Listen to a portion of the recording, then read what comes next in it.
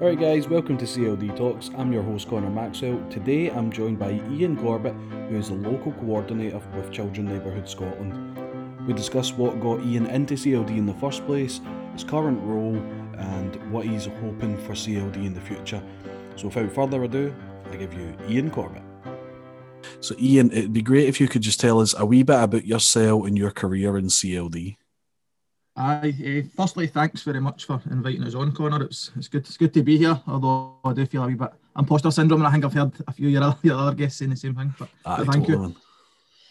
I suppose for me, it was a bit of a strange transition coming into CLD. I started off doing drama. I spent a lot of years in youth theatre, forcibly probably by my parents initially, but I spent a lot of years treading the boards as it was, and when I left school, that was what I pursued. So I went on to do my HND in drama and performance, and then went on to do my honours degree in performance, and went back again to college to do technical theatre. And going back to do the technical theatre was to go in to do sort of community theatre and theatre education, stuff like that. So I was spent a lot of time working as an actor, arguably not a very good one, but I was doing a bit of acting, so doing sort of community projects, a lot of intergenerational work and running youth theatre groups and stuff like that. So it was through some of the connections that I was in that theatre world initially that I was asked to come and work with North Ayrshire Council. So they were looking for a theatre and education programme speaking about a history of Ayrshire, and we put on a few performances with school kids and then done some workshops afterwards. Also in North Ayrshire, I was invited to come in and do summer workshops with our holiday food programme. And I think that was the first time that I ever really thought about going in and trying to change direction from acting into sort of CLD stuff. And I started looking at other little sort of freelance opportunities and was doing a bit of detached youth work over in the Gorbals and things like that. The whole time I was doing that, I was also a neighbourhood warden for a housing association. So I was working in communities and building those relationships with community members, but separately, also doing this acting thing. And there was a lot of times where the world sort of collided. They seemed like two very different career paths, but actually there was a lot of crossover. There was a lot of people in the housing association saying, can you actually come in and run some workshops based on the theatre stuff I'd been doing?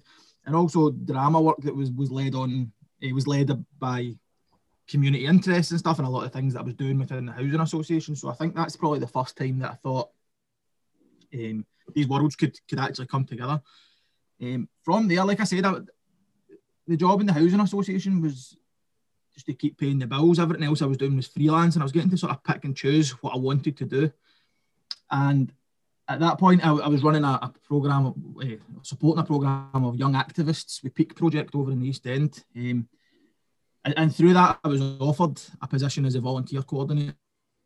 So the Young Activist Programme was just about working with young people to identify power and to try and make change within their local community. And whether that was at a street level or whether it was a community or whether it was citywide, we were just trying to see what are their priorities and how can we act upon them. From that, like I said, I got the volunteer coordinator position and started working with young people who were looking to volunteer their time within the community, and we were looking with accreditation and recognition for the volunteering that they were doing. So we were delivering loads of different awards, Youth Achievement, Dynamic Youth, Arts Award, and making sure that not only was their time given to the community trying to make a change, but also that they were receiving recognition for that going forward. So when I left the Peak Project, I went to my current role, which is with Children's Neighbourhood Scotland. And Children's Neighbourhood Scotland is an organisation that's based in Glasgow Uni, and it has two main work streams, which is quite unusual, and it's probably the thing that attracted me to it. The first part is a research project. So we have a full research team at Children's Neighbourhood Scotland, and the aim of that is to amplify the voice of children and young people. How we do that is a thing called capabilities research, and it's a model to basically establish children and young people's priorities for well-being, the things that they think is most important for living a long and healthy and happy life, sort of thing. So what we do is we go into schools or youth groups and whatever, and we do a bit of research. Initially, that's a survey of 25% of the whole school roll. So if we go into a school to make sure that there's a good representation. That survey is collated, and there's 12 capabilities, but it's sort of 12 factors for living a healthy and long life. And within that, they identify their top 5, and then we'll go in and do workshops over 8 weeks to have in-depth conversations about what those capabilities are, and why they chose them and what that means to them in practice. Where I think it's exciting and where I think it's a bit different is what then happens with that information. So those reports are generated and they go upwards and downwards, which I think's kind of key. So that information is fed into local authority and is also offered up to Scottish Government to try and influence the sort of policy making decisions with young people's priorities in mind. So if they're looking to say, well, what do young people think about X, Y, and Z, we can say, well, this is what it is and this is how we know. And we've done that across 6 sites. So we've got 3 sites in Glasgow. So we work Castlemilk, Drumchapel, which are the 2 I work in, Bridgeton, Kilmarnock. We also work in Radnor Park, which is in Clydebank in Western Bartonshire, and we work in South Lanarkshire in a rural town, Rigside, that I know you'll know, and Smileham and Lanark. So we've got a wide breadth of urban areas, rural areas, and it gives us a real good comparison. What's vitally important for my role, I suppose, is that information's fed back down the way. So those reports that come for the research are given back to the school to do what they please. A lot of them are fed back that it's good for their school improvement planning to say that they've got this consultation with young people and then they can design their school improvement with that in mind. But my role as a coordinator, that report then becomes a mandate to go and make change in the community. So when I go into somewhere like Drumchapel, I've got no real business as a boy for Paisley trying to influence things in Drumchapel, do you know what I mean? And I'm aware of that. So that gives me the sort of stimulus to go into the area and say, right, what about we try this? Because this is what the kids are saying. This is what your children or your nieces or nephews or grandkids or neighbours or whatever, this is what they want to see. And then we try and work on that. And to be honest, it's the reception to that's been amazing. Do you know what I mean? It's not just adults being asked what kids think, but it's actually, this is what the kids think now. How do we pull our socks up and get on with it? So I suppose that's a brief overview of what I've done and where I'm at the moment in your children's neighbourhoods. No, brilliant, man. And I think what's really important is the information is fed back, because that's the one that I was going to ask you about that, because a lot of the times there can be consultation activities and information goes all these different places, but then the people who have provided the information, what do then they get with it? So it's brilliant that you make sure that happens. I think that is very important. And I'll be honest, there's been a bit of hesitancy to engage. Maybe not hesitancy as such, but I think people are conscious that a lot of universities can come in, do research and disappear with information. They extract what they need and they go. And I'm really keen to build that relationship with the communities and between the universities to say that we both need to get better at this. Do you know what I mean? Actually, if we're coming in as a university, we should be seen as a resource. So the work that we're doing should be for the community, and we should be actioning that because we have the in-depth information to say like what's going to make change here. But also, I think the communities need to understand that. I think there's a feeling in communities sometimes that if you're not from that community, you don't understand it as well, and that's true. But it's then about how do we properly collaborate and how do we properly pull together and say, right, well, you know the community and we've got the research. How do we work together and make this work? And I think on the most part, it's been a real success. The communities I work in, Castlemilk and Drumchapel, are both really open to making things informed by youth voice, and we're picking up other opportunities to feed youth and children's voices into other streams of work that isn't directly related to the research as well. So pretty exciting stuff. Oh, definitely, man. It sounds really good, and I think especially with how people are really reacting to this type of work just now, people want to be more active within their community. So hopefully, then that just keeps going and keeps building stronger for you, man. I was saying, I think that the pandemic has also allowed people to restructure their thinking. I think everybody was so busy. I think up to COVID-19 happening, trying to actually slot into these communities would have been a lot more difficult. Whereas now, I think there's a bit of breathing space. Well, no, maybe not so much now, but maybe like last summer, people were going, right, how do we make change? How do we ensure that going forward and going into recovery, that the things we are doing are led by the people that we're serving? And how do we make sure that everything that we do is with that in mind? So I think actually that allowed us a real space to go in and have those conversations while things had slowed down a bit during the lockdowns. So as much as that was a terrible time and terrible things were happening, it did create a bit of space within that we could have build some relationships within the communities. So there was good sides, I suppose. Yeah, definitely, man. So then, why did you decide on a career in CLD? So what was it that made you make the change from drama to CLD? So when I was younger, I was a bit of a toe rag, to put it lightly, I suppose. Like I said earlier on, I was sort of pushed into drama, and that was a sort of diversionary thing for my parents, because I was running about with the young team, as we would have called it. I suppose you would say gangs and stuff now. We never really seen it as that. We've seen it as a group of friends who were drinking, involved in violence and run-ins with the police and all that. The usual stuff, do you know what I mean? Anybody that grew up in the early 2000s or probably before that was exposed to that sort of young team and culture, if you can call it that. But my parents put me into youth theatre to try and divert me away from that. So I was kind of leading a double life for a while, where I was like doing Cats or Blood Brothers on a Saturday afternoon, and then tucking my socks into my joggies and getting a bottle of wine and getting it a Saturday night. So it was a weird world that I was living in. And it was years later, and it was more of a conscious choice.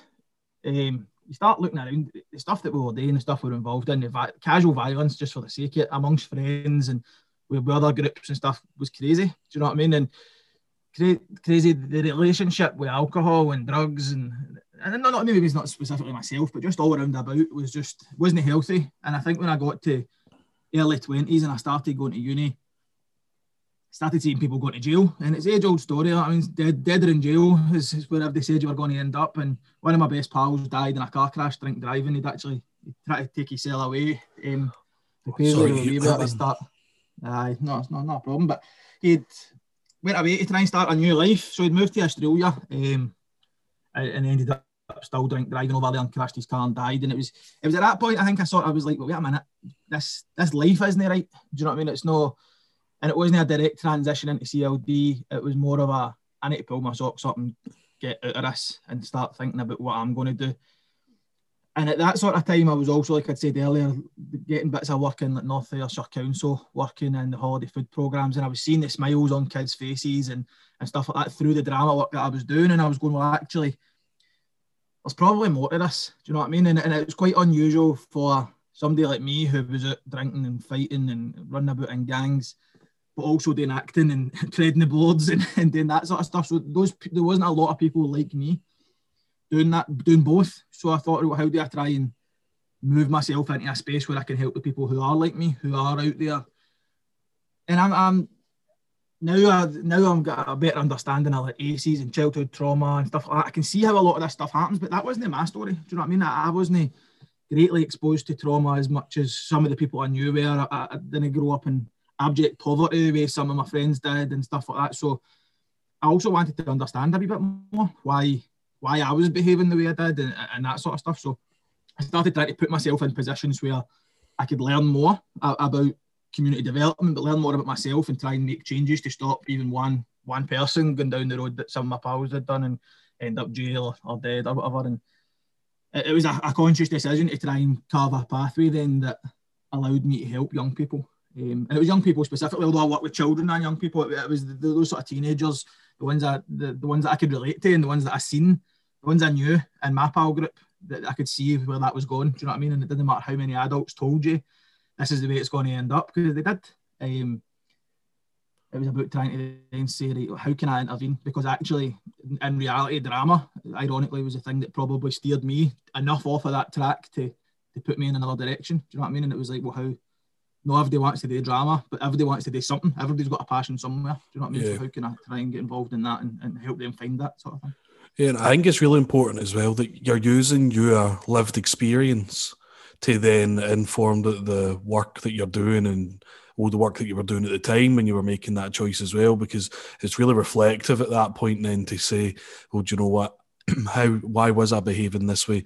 How can I make a difference, and how can I then hopefully try and stop others going down the same path that I could have went down, and people that you know, man. And I think that's really important to use that within the context of your work. Aye, no, absolutely. And I think there's even things like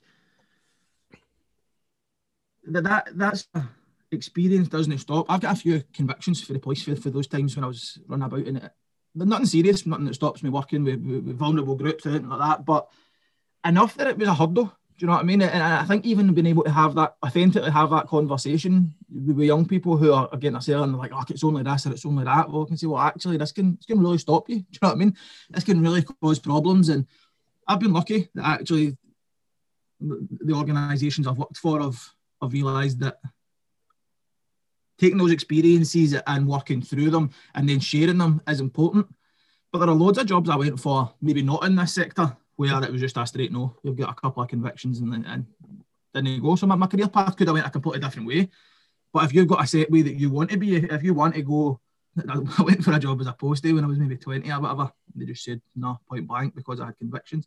Now, if you want to go and be a postman and that's what you want to do, then, and that's their attitude, then it's done. And it could be a stupid decision. That was a breach of the peace. Singing. I was singing in the street and the police told me to stop and I didn't. Kept doing it. Kept telling me to shut up and I kept no doing it. Do you know what I mean? Yeah. I was drunk and it's ridiculous seeing me say it out loud. It sounds stupid. Why did I not stop singing? Because I was full of buckfast and thought I was cool. Do you know, like, but actually that's hindered me in the future. So being able to have those conversations with young people and say, it seems daft, but it might not be. Do you know what I mean? And if you don't know what path you want to go, or if you do know what path you want to go, think about that and think about the impact that that's going to have going forward. Do you know what I mean? Because that's... Yeah. Aye. And definitely, since you've actually had a real life knockback from that, then the young people then can listen and relate, hopefully. So Aye. then, rather than, I've never had a conviction, so if I'm speaking about it, I can't say that, well, I've had this experience, so it might not have as much sort of weight behind it behind what I'm sort of saying, but you do have that, which is important to use that as one of your skills. Absolutely. But there's also a flip side to that, and I think that it's important to go that even though I did have that knockback, I still worked for North Ayrshire Council. I still worked with Peak Project. I'm still working in a university. If you'd seen me at 18, the chances of me going to university was slim, never mind working for one. Do you know what I mean? So there's still, you can speak about the hurdles, but there's also a message to say, like, there are also things that you can do and you can turn that around and you can have those conversations. So when you're speaking to young people who maybe are already past that line, who've already got a few convictions and stuff, and I think, well, doesn't matter, I'm already on that path. Well, actually, no, it's not too late. There are ways that you can also make that work for you, do you know what I mean, and turn those experiences around. So hopefully there's a bit of hope in that as well, do you know what I mean, to say that there are real setbacks and I can talk about how that felt at that time and those experiences, but equally I'm in a good position, do you know, I'm in a job that I love and a well-respected organisation and stuff like that, so it can go both ways, do you know what I mean? Yeah, totally, man, totally. So has there been any role models or has there been anybody that you've sort of looked up to in your career? So I was thinking about this when you sent the questions over, and I don't have a one person. Arguably, potentially my wife Rebecca, who is a participatory arts coordinator, is the one person that I look at and go, her work ethic and her attitude and her ability to keep me in check and rein me in when I'm being mental and stuff like that, is the person. But in a professional capacity, there's learning everywhere and there's influence absolutely everywhere, particularly in this. CLD is a sector that is built on humanity and kindness. Do you know what I mean? And I think if you don't take inspiration for that, then so I'm just thinking recently about practitioners that I've worked with. Like Peter Divers, who works in Drumchapel, works for G15 Youth Project as a youth worker, and also works for Men Matter Scotland. And the relationships I see that he has with young community members and his drive just to make things better is inspirational to me. Do you know what I mean? It's not to say that I would always do things the way he does it or whatever, but it's inspiring. I go over to where I'm working in Castlemilk and I look at Castleton Housing Association's got a community team where they have a youth advisory panel that is involved in all of the decision-making processes of the housing association, so that they're taking that youth voice, putting it into action and making sure that all the decisions they make have young people involved. To me, that's inspirational. Do you know what I mean? That's a role model and that's something that we should be following. Like I said earlier, as we was thinking about adverse childhood experiences and trauma-informed practice and toxic stress, and there's people, Kirsty Giles and Callum Hutchison, for example, who I could listen to talk all day. Do you know what I mean? And it's not so much that they're a role model and I want to copy everything they do, but it's a genuine source of inspiration. Also, the people who volunteer, do you know what I mean? Like your local people. In Castlemilk, there's a woman there, and you might already be aware of her, a lot of people are, called Maureen Cope, and I sit on Castlemilk together, sort of the professional network meeting, and she's got an MBE for community activism, for 40 years of activism in Castlemilk. That's phenomenal. To even be able to sit and have a conversation with somebody who's got that wealth of experience of developing their own community and shaping their own community, but not getting paid for it, is phenomenal. They're doing that because that's what they want to do. Do you know what I mean? And they want to genuinely make change. And the same again over in Drumchapel. I'm involved in a group, Keep Drumchapel Tidy, and there's a woman there, Tanith Diggory, who is doing the same. She's single-handedly litter picking the whole of Drumchapel because she cares, because she lives there and she wants to make a difference. And to me, that's inspiring. Young people who are getting involved in groups and using their time wisely, or the volunteers that I worked with at Peak Project are giving up their time to go and help other community members, and they're all role models. Do you know what I mean? And I think that's the wonder of this sector, is you're going to learn for every person you meet, whether they're 14, whether they're 65. Do you know what I mean? They're bringing a wealth of experience and love and care. And I think that's why I probably couldn't pick one role model. And it had to be like a list of people. Do you know what it's so difficult, but because even then, like I think back to this question, and there isn't just a single person. So I think it's a nice question to try and also just think back and reflect a wee bit, just to see who's maybe helped you along the way, but also like what you've done, the current people that are currently involved and are making a difference. It's important to recognise them as well, because we see so many inspiring people. So it's important to acknowledge that and share what they are doing. I think there's also, on a bigger scale, like a shift towards working class voices being recognised more. So looking at Graham Armstrong, who's wrote the Young Team, has probably done more to get young people, young men in particular, into literature than anything I can remember. Train spotting potentially, but people relate to that and resonate. People that I know never picked up a book have read that book. Do you know what I mean? And that's somebody from a scheme, from a Young Team, who's now out winning prizes in literature all over the place. Do you know what I mean? And I think that's Dan McGarvey as well, with the stuff he's done on Poverty Safari and Class Wars. And it's not to say that I agree with everything that they say, but it's just important to have somebody out there articulating, speaking eloquently, challenging stereotypes, and for young people to see people that talk like them, that grew up like them, that come from places like them, making a difference and challenging power structures and being able to go, right, wait a minute, there's people like me out there doing this, so I can do it. It's no politicians in Westminster with ties, and do you know what I mean? You can throw on a pair of joggies and go and have a conversation that's just as important. And I think that's important to see these people in that environment, trying to have these conversations and make change. Oh, definitely, man. And you know what? I like that. Fling on a pair of joggies and you can still have a conversation that makes change, man. That's class. And you know, it's so true.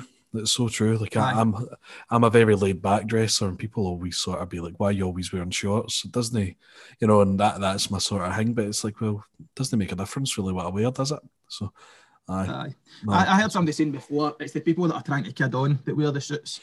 He says the people that are on the ground making a difference, doesn't matter what they wear. He says you look at your billionaires, you look at the guys that own Apple or Elon Musk and all these guys, and another pair of a t-shirt and a pair of jeans. Do you know what I mean? It's the ones in the middle that are not doing that. So it shouldn't matter what you wear. It shouldn't matter how you talk or where you come from. If you're talking sense and you've got ideas and you want to make a change for the better, then the rest is material as far as I'm concerned. Do you know what I mean? Totally, man. So then, what memorable moments have you had, or any highlights that you've had so far? Millions. Again, it's the same with the role model thing. It's just hundreds of little moments of beauty in CLD, isn't it? It's whether it can be a one line in a conversation, or it can be seeing things flipped on their head completely. But one of the things that stuck with me, the first residential, when I was with the Peak Project as a volunteer coordinator, the first residential that we went on, we were up in Lochmorlip near Aviemore, and there was a lot of young people were sitting on the beach, and we'd been doing volunteer training stuff through the day, whatever. But this time we were just chilling. Some of them were splashing about in the water with a campfire going, and we're just chilling on the beach. And I overheard a few of them talking to each other, saying that it was the best time that they'd ever had, and it was the best night of their life or whatever. And hearing that, do you know what I mean, and being part of that is amazing. And that stuck with me, but it's come back a bit, and it's resonating with me more now as I'm starting to see them going on their CLD journeys. So that was a good few years ago now, and now you're seeing them taking up internships or starting in CLD organisations and stuff. And I think that's when you go, right, that was a seed. Do you know what I mean? Like that night I had a brilliant night. Do you know what I mean? I know it was a good night, and I know that it was nice to be there. It's nice to hear that, but now seeing that and going, right, well, I'm not claiming it by any stretch to have been the one that made the difference, but you're part of that journey. And then when you start to see them going on their own journey, and you can see, do you know what I mean? They probably don't see it themselves, but you can see that they're going to go on and they're going to have their groups of kids on residentials who are going to sit and say that that's the best night of their life, and they people are going to go on to make changes. And it's probably for me the first time I've been able to use the hindsight in CLD and go, this is happening. Do you know what I mean? You're seeing people who you were there to support now going on to support other people, and I think that's pretty special. That those people are then going to make a difference. So that's probably one of them. That's brilliant as well, man. It's good to see that. It's really, really good to see that. And I'm actually, at the moment, there's 2 volunteers that have just applied for a sessional post. So I'm in that wee bit of, I really hope that they get it because they've got real potential, you know. So that's good, man. It's a good moment. And it's like your Wayne's first day at uni or something, isn't it? You don't realise, like, because you care. Do you know what I mean? Yeah. Like, you do this job because you care and you want to see them doing well. And when they start doing well, it's great. And I don't really have contact with these people anymore. Do you know what I mean? It's not like I still keep in close contact. I'm in a different role and I've went on and they're living their lives, but you still hear and you still hear through the grapevine and stuff and see what they're doing on Twitter and stuff like that. And it's just good to see. Do you know what I mean? Definitely. I think another thing that's probably sticks with me is actually something that's happening right now. And so, like I said, with the work that we do, we done some consultation work in Drumchapel with Langfolds Primary School and with G15 Youth Project about what it's like to live in Drumchapel, what it's like to be. So what's good about it, what's the best bits, who are the people that are making change and stuff like that, but also what are the challenges. And one of the challenges that came up for both the primary school and the young people, and bear in mind they're probably 12 years apart, these two groups, was the state of the streets and the litter and the stuff like that. And people were embarrassed to say they lived there because people thought, oh, Drumchapel's bogging and blah, blah. And I was like, so had a conversation with them to say, what can we do about it? And they were like, it would be good if there was a group that could tackle it and we could try and do a bit of education work and tell kids to stop dropping litter and get all the litter gone and all that sort of stuff, blah, blah. So from that, I met with a group and it was Peter that I'd mentioned, and Tanith actually, that I'd mentioned earlier, and a couple of others. And we all came together and we formed a group called Keep Drumchapel Tidy, who are doing exactly what the kids asked for. And for me, that's to be able to directly action what the children are saying, children and young people are saying, and give it back to them, to say, go back into the schools and say, this is what you said you wanted, this is how you said you would like to see it tackled, and this is us doing it. Do you know what I mean? And we've managed to get the kids and stuff involved, but it seems simple, going out and picking up some litter, but it's years worth of litter that we're picking up, so it's not been happening. Do you know what I mean? And I think it's to see the look on their faces when they go, we suggested something and adults are doing it. It is quite important because it's sort of fostering that culture of activism, and it's sort of going, right, well, actually, what we say does matter. Do you know what I mean? There are people that are listening. There's no people just saying, all right, I understand what you're saying, we'll see what we can do. There's people out there going, right, okay, well, let's do it. Do you know what I mean? And the kids have said, let's get this done. And then we went back to them and said, have you seen the difference? And we've got them involved in like poster making campaigns and stuff about Keep Drumchapel Tidy. But as much as it's good for the community getting the place tidied up, it's seen the kids, it's seen that penny drop that actually this is because we said it. Do you know what I mean? That's the thing that I think it's not.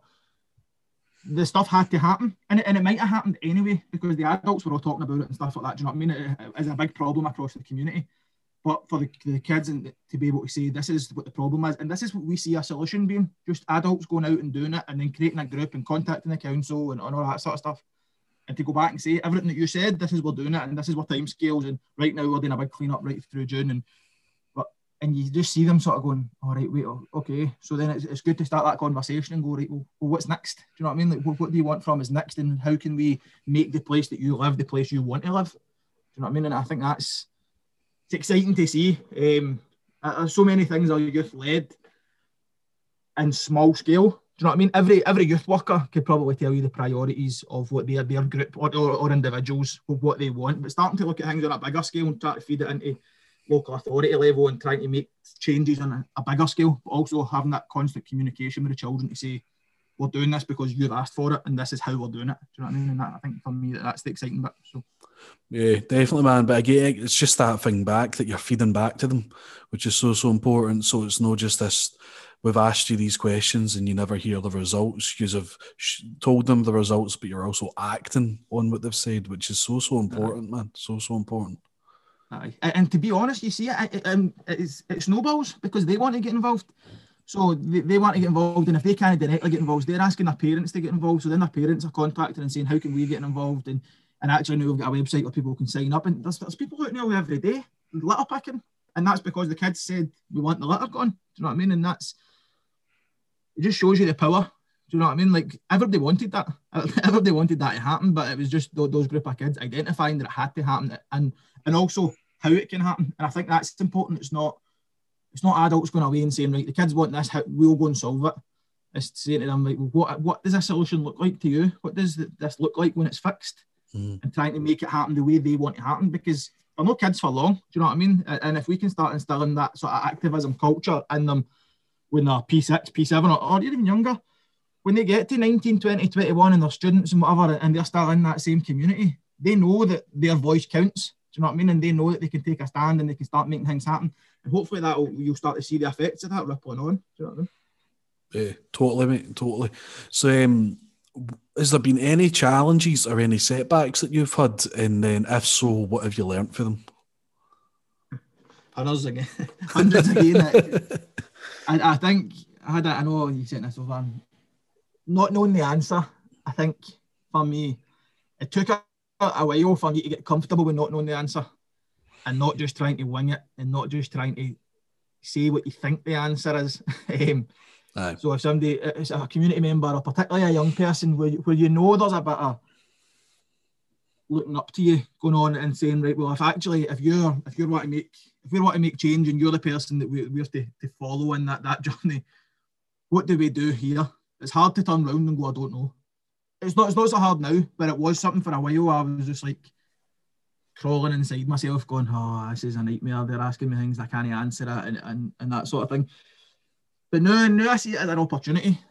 Touching on the role models thing earlier on, it's every opportunity is a learning opportunity. And what vitally I think is important is it's an opportunity to build the relationship. I think that vulnerability within the people supporting communities is important. Do you know what I mean? They need to know that you're not just going to wing it when you don't know the answer. So I think for me to address that and to learn from it is to try and go on that journey together. And that sounds a bit cliche, but if somebody asks something and we don't know the answer, then let's work together to find that answer. Do you know what I mean? And just say, be honest and say, I don't know. Do you know what I mean? I don't know, but I'll find it and I'll make you part of that process.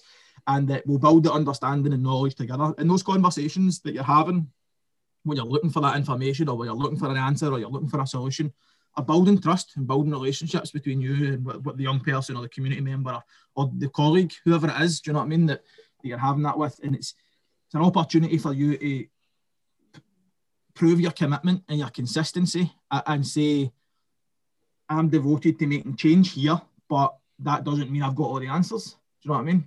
But if there is something that you want and there's something that's important to you, then I will work with you to make sure that we can address that. And I think that took a bit of time.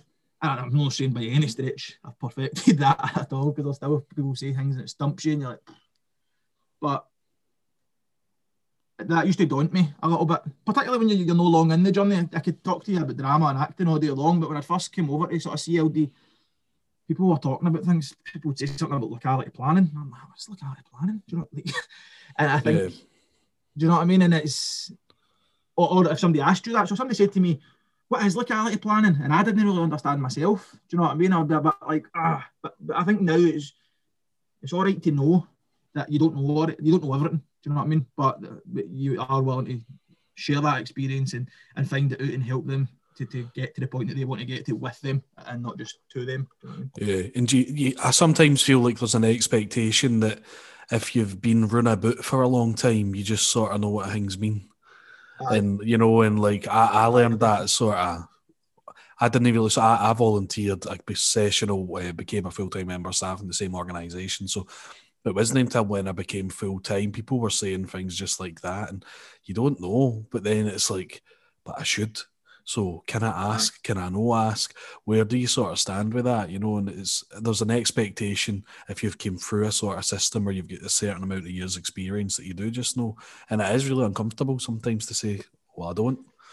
Aye, absolutely. I found that actually moving into this job in children's neighbourhood, a lot more acronyms Now, if you don't ask what the acronym means, the rest of the conversation has no context. So if you're having a conversation in a professional setting, and people say that the ASYTL is this and blah, blah, you're not listening to the rest of that conversation. You're going, what is ASY? Do you know what I mean? Yeah. So for me, it's now just about saying, listen, I don't know what that acronym is. Can you clarify for me?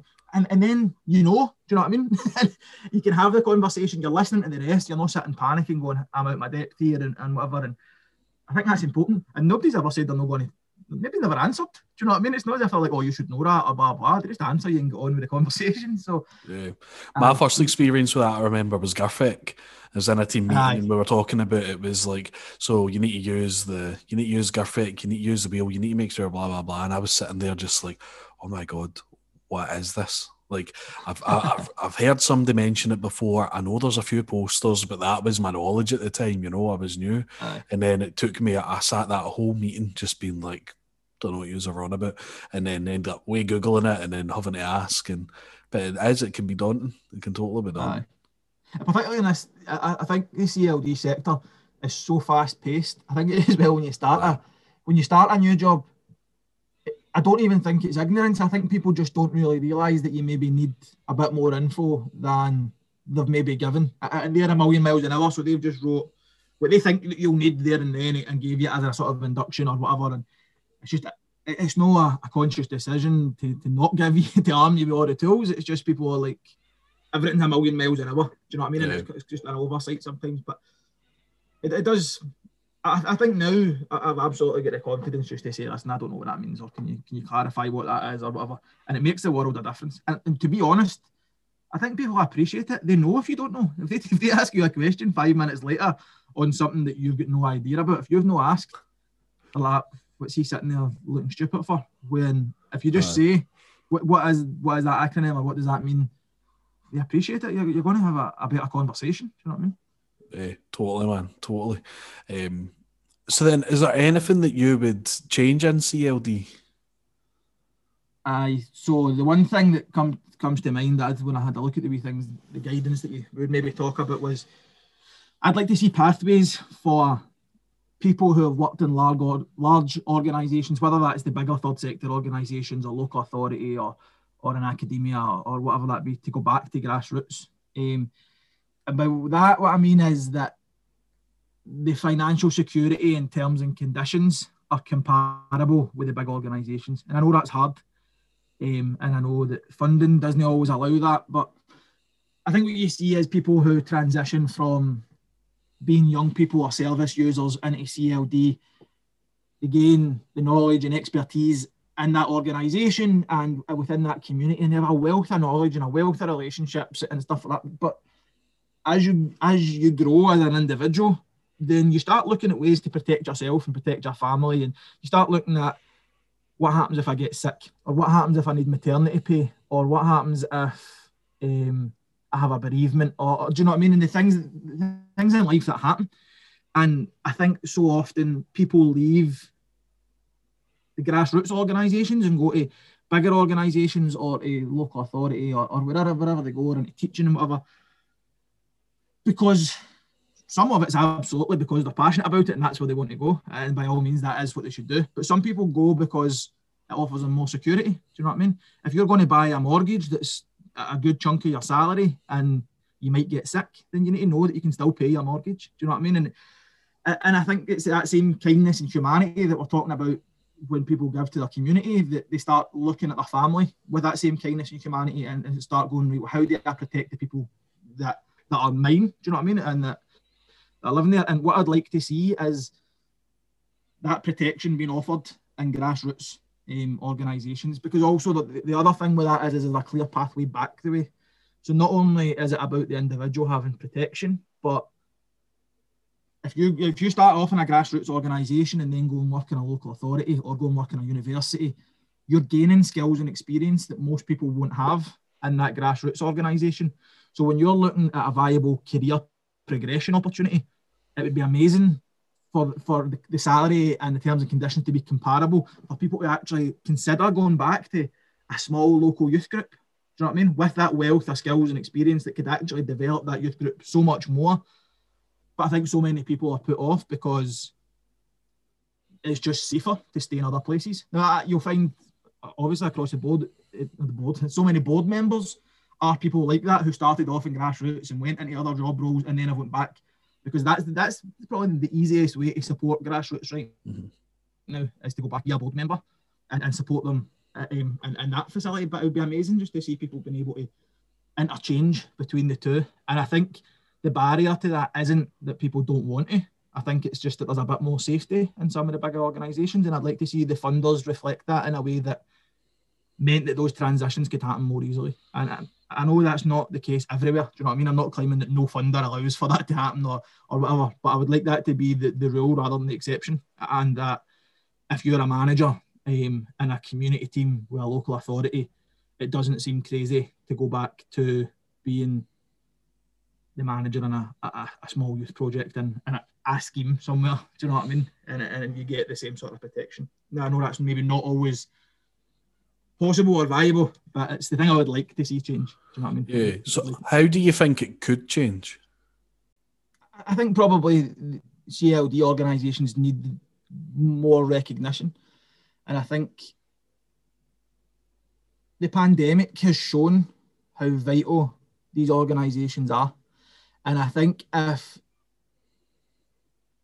it's public funding, if you take a local authority, for example, it's public funding that funds a local authority. So if you're looking at funders that are dealing with public funds, then there's no reason why the money afforded to a small organisation, which is actually helping on the ground in the community, should be different from the roles offered in a local authority. Do you know what I mean? Because they're serving a similar purpose. Do you know what I mean? Maybe on a different scale, but I think the flexibility and adaptability of these organisations means that they're crucial within the community. And I think it's maybe about looking at the power structures in communities. And I think there is a lot of that going on. Do you know what I mean? I think there is a lot of empowering communities, but maybe not actually looking at job specs and maybe not looking at terms and conditions and the things that actually empower you. Do you know what I mean? Like as an individual. So, and probably in a personal capacity rather than a professional one, like you probably feel more empowered if you have your own house and your own car and the ability to have that autonomy to choose where you live and choose where you travel to and stuff like that. But you need that to come from a salary in terms and conditions and stuff that allow you to have that lifestyle. Do you know what I mean? So I would like to see the funding match or at least be competitive with the salaries of the bigger organisations. I don't have the answer. It's a tough question. But that's it. But I think that then, if you know, it's one of the ones. I think if you know something that you'd like to change, it's always good to try and have some form of solution. But there isn't always a solution, especially when it's something like this. So, like, this is maybe my ignorance. But so if you then apply for, say, the big lottery fund, and you're getting hundreds of thousands of pounds, is it the big lottery who dictates the terms and conditions for the staff, or is it the organisations themselves? Or does it depend on the individual circumstances? And if you're going for, I think for me, one of the biggest problems is if you're trying to apply for a pot of money, you want your application to be as appealing as possible. Do you know what I mean? So essentially, you want to say that you can deliver the highest service on the least amount of money. Totally. Do you know what I mean? So if you're applying for a staff salary, then you want to make that staff salary reasonable, that it seems like you're paying your staff enough and whatever, but also not that you're asking for loads on top of it. And I think, that, to be honest, I'm a bit ignorant in that myself, but I think that there's probably a bit of that. I think there's a third sector, grassroots third sector have been selling themselves short, I think is the reality. And that in a bid, it's so competitive. You go even in like one area, you go to the East End of Glasgow and there's a pot of money comes out with one of the big funders. Nearly every organisation is going for that for one project or another. Do you know what I mean? So you need to make sure that you're all competitive. And with that, I think where in other industries, salaries have drove themselves up. Do you know what I mean? To remain competitive. So they're offering a bit more money, we better offer a bit more money. When you're asking for money, the way of making yourself competitive is keeping or driving yourself down slightly. Do you know what I mean? Like, well, they're more appealing because they're offering the same for a bit less, £1 less an hour or whatever. Do you know what I mean? And I think that kind of stagnates that way. So I think it probably needs a real shift. And I think right now we're coming out with this recovery of the COVID stuff and looking at the response, a third sector, in particular grassroots, they deserve it. Do you know what I mean? They absolutely deserve it. And I think that's totally where it's... It'd be good. So if there's anyone listening who works for a third sector organisation that deals with the staffing and the funding, it'd be good just to sort of maybe hear for you, just to sort of see maybe how that works, because it's something that I think both of us don't really have the answer for. So it'd be good if somebody did, so that we could maybe have an understanding. When we can add that into a tweet or the podcast or something, we can sort that out. So if you're listening and you know a wee bit more about this sort of stuff, please give us a shout. We'd appreciate it. Absolutely. Great. So nice one. So just now, where is CLD just now? But then also, how do you see it changing or developing? I think CLD is in a strong position. I sort of touched on it in that last one, but the response from all CLD organisations when the pandemic hit was nothing short of phenomenal. Like, do you know what I mean? It was be flexible and adaptable in a way that other organisations couldn't. Do you know what I mean? They were sort of like, they didn't have the red tape, but more importantly, they knew the people, they knew the relationships, they know their communities inside out. And I think that's shown how vital they are in a time where if something really goes wrong, like a global pandemic, then they are the people on the front line. And that's not to say that other organisations didn't adapt, but they didn't adapt as quickly. That's a real point of recognition right now for all these organisations. I don't think anybody is disputing the fact that it was the CLD organisations who stepped up. Do you know what I mean? So with that though, the funders played a big part in allowing the money and the funding that they offered to be used a lot more flexibly and used for where the community's seen it was needed. And I think that would be something to see going forward, is that there's been no real cases that I'm aware of abuse of that funding. Do you know what I mean? Without the strict criteria or stuff that's in place. So if there's a pot of money, I would love to see it being offered on a place-based way. So actually, we might allocate this amount of money to Lanark, and there might be a pot of money this size for Motherwell, and there might be a bit this size for Paisley and whatever. And actually, it's then about the organisation saying, well, where do we use that best? So rather than applying for a pot of money, which is about using arts for well-being, or whether it's about using sports to tackle childhood obesity, it's actually about saying we have the money and we're going to offer it to the community to decide what they want to do with it. So a lot more flexible, unrestricted funding. Do you know what I mean? To allow the organisations to implement the change that the communities need. Nobody knows the communities the way these organisations do. Your local authority is dealing with much bigger areas. There might be one or two people within the local authority. I know yourself, like you're working in an area, but where the decisions are made and where the money gets spent isn't people who are at that point. Do you know what I mean? That aren't doing the face-to-face work. And I think it would be good to see just the pots of money being made available where the organisations aren't pitted against each other. Do you know what I mean? Where there can be a lot more collaboration, where organisations can, if there's just for talking sake, around amount £1 million or whatever, that 5 organisations can come together and say, right, what are the 5 top things that we need in our community, and try and take bits each. No putting each other up against each other, but rather than having conversations and saying, right, well, if we deal with this area and we ask for this pot of money and we take this area and take that pot of money, and try and create a total wraparound with the services and stuff that you've got in a community to make sure that place is supported the most it can be. I'm having conversations in my role now and that with various funders, and I think there is a shift to that. Like I don't think it's a pipe dream type thing. I think that's been recognised, and that sort of things it sounds like it's happening. Do you know what I mean? Or at least the foundations are getting put in to make that approach easier to deliver. But I think the third sector organisations, the CLD orgs and whatever, they've proven their worth. Do you know what I mean? And they've proven that when they were needed most, they stepped up. And there was no real abuse of the unrestricted funding or the removal of criteria or whatever that they were offered. So I think even if it's just as an experiment, there's real scope to see that can a lot more difference be made just to give unrestricted flexible funding. Yeah, I think it's good for a lot of the funding that we had. We spoke to different funders like Cashback for Communities, for example. They were really good at letting us push back dates and be really flexible in what we were able to deliver and what we were able to achieve. A lot of that as well was also, if you were able to move your program online, it was then to, right, how do we look at that, revisit it and do it? They were brilliant at really allowing us to do that. And Project Tab was talking about, is the one actually I tweeted today about the days the day Scotland play Czech Republic in the Euros. We had a community football project, so we were able to delay our funding, things opened back up, which is so much more valuable for what we need, so that we can actually still work with the kids, rather than. But there was options to how can we make this online, how can we do that, and it was great.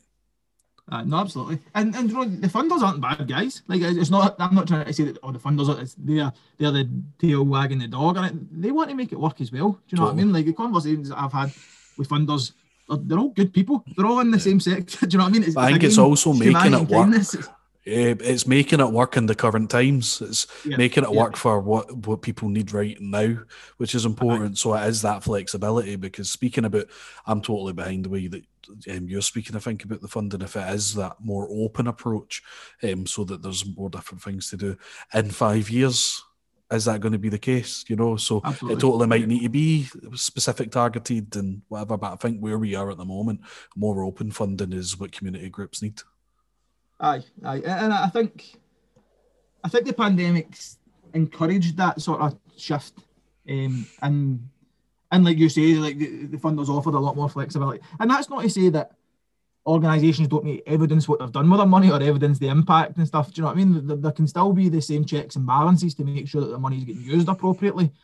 It's just that maybe they are more bespoke to an organisation. Do you know what I mean? And they are more designed with the funder to say, right, this is how we're going to evidence it, and this is what the community needs. But I definitely think there's scope. I think another thing that I would like to see is a wee bit more, and this is probably from my personal perspective, but actually probably quite important locally and globally, but I'd like to see a bit more work the underpinnings of a lot of the work being with climate change and sustainability in mind. Something that we keep talking about. There's a buzz right now about COP26 and getting stuff done. I don't think there's enough communication with communities about what that means in practice for them. Do you know what I mean? And I'd like to see it, if we really want to make a difference, which I'm keen to do. Do you know what I mean? I don't want the planet to die. I don't think anybody else does. But I think that it would be good to have a bit more conversation and a bit more education on the ground level about how we can actually make those changes. And how we can make sure that all the work that we do is as eco-friendly as possible and as sustainable as possible, and that actually when we're designing things, it becomes second nature that we're designing things in an eco-friendly way, whether it's a project or whether we're looking at buying a van, like is there a cheaper way of buying a van, and just having those conversations, because there seems to be a lot of buzz, and I think sometimes people, particularly in the third sector, like a lot of practitioners are on Twitter and following all this stuff, and you see loads of stuff about like climate change and how do we do this and how do we do that. But on the ground and in communities, it's not a conversation that's happening anywhere near as often as you would think, given the amount of conversation that's happening at a professional level. And I think it would be really nice to have a bit more education and a bit more conversation on the ground about that sort of stuff to really try and make a change. So something else on a personal level, quite like to see. I'd like to increase my own knowledge on that as well. So. Cool, right, so I'll take us just on to the last question just now. So it's the one we just stick at the end of all the podcast. So what advice would you give to someone who's looking to start a career in CLD? Yeah, so I think probably find something you love and then use that as a way to try and make change.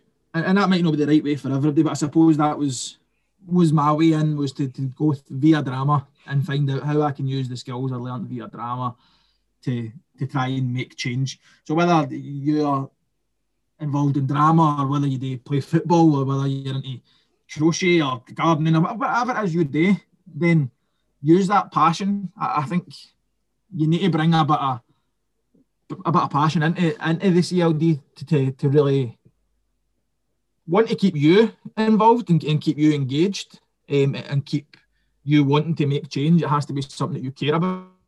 But also, everybody that comes with their own passions is bringing different skill sets, they're bringing different points of view, and I think it's important that we there isn't one clear path. Do you know what I mean? It doesn't. If you want to go and do your CLD qualifications, absolutely.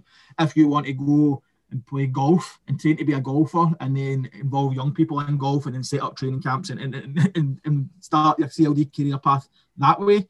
But I think there's only two things you need to have, and one's passion and one's a desire to make things better. Do you know what I mean? And I think with that, we were talking about it earlier on actually, is ask questions, and hundreds of them. Do you know what I mean? And don't be scared if you don't know an acronym, or if you don't know what they're talking about whatsoever, just to say, listen, can you explain that? Can you go into a bit more detail so that I can understand that a bit better?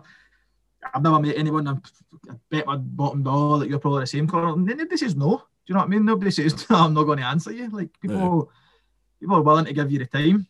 There has been occasions where people might say, can I pick up on this later? And then come back to me, and maybe no address it there and then. But they come back. I think there's so much flexibility in CLD that you can do that. But equally, make sure you're ready to listen. As a key one, because as much as I'm saying it's about passion and about trying, that's a good sort of way in. But also CLD is about communities, and it's about people, and it's about what they need. Do you know what I mean? So it's about bringing the skills and passion that you've got, but also being able to listen and take on board what other people, and try and find the common ground and try and make it work for both. To bring the skills that you've got, the passion that you've got, and make it work for the people who need that support and need that development. So, I don't claim to have all the answers. I didn't come in CLD the traditional route, so I don't know, but that's probably the best advice I would give. Do you know, I think the beauty is, but nobody's got all the answers. Nobody's got all the answers. So exactly. We're always learning, and we're always listening to the people that are in front of us. So that's important. I think nobody will ever have them all. So nice one, mate. Look, before you go, so Scotland and Czech Republic are playing. Score prediction. This will air in a couple of weeks, so we'll see how this ages. 2-1 Scotland. That's what I'm saying as well. 2-1 Scotland. Here we go. Cool. Aye. Nice one, man. Right, so where can people get you or your organisation on social media? So Twitter's the best place. So at CN Scotland for Children's Neighbourhood Scotland, and I'm on Ian Corbett 88 on Twitter, but it's IAIN CORBETT is the best place for both me and the organisation. So thanks very much, and thanks Connor for inviting us on and having it. Really enjoyed that actually. No, of course, mate. It's been really good to have you on. It's really good to learn more about you, man. So no, I appreciate it. Cheers for giving us your time. Keep up the good work. I think it's an important thing that you're doing. I know I had a bit of reluctance about coming on. Like I'm not the barometer of what's happening in communities, or I've not got the experience that other people have. But I think the fact that you're just giving a bit of letting people's voice be heard, no matter what stage of their journey they're at, whether they're a coordinator or whether a volunteer or whether a CEO or whatever, is admirable. And I think it's a sector that sells itself short. Probably Scotland's a country that sells itself short, to be honest. But I think the fact that you're out there and you're doing it and you're getting these conversations happening is important. So good on you. Keep it up. I'd just like to give Ian a massive thank you for joining me today. It's been really good to learn about your experience, and keep up the amazing work, mate. To find us on Twitter, go to @CLD Talks, where you can keep up to date with all information about all future podcasts, and you can join the conversation there. Thanks very much. See you next time.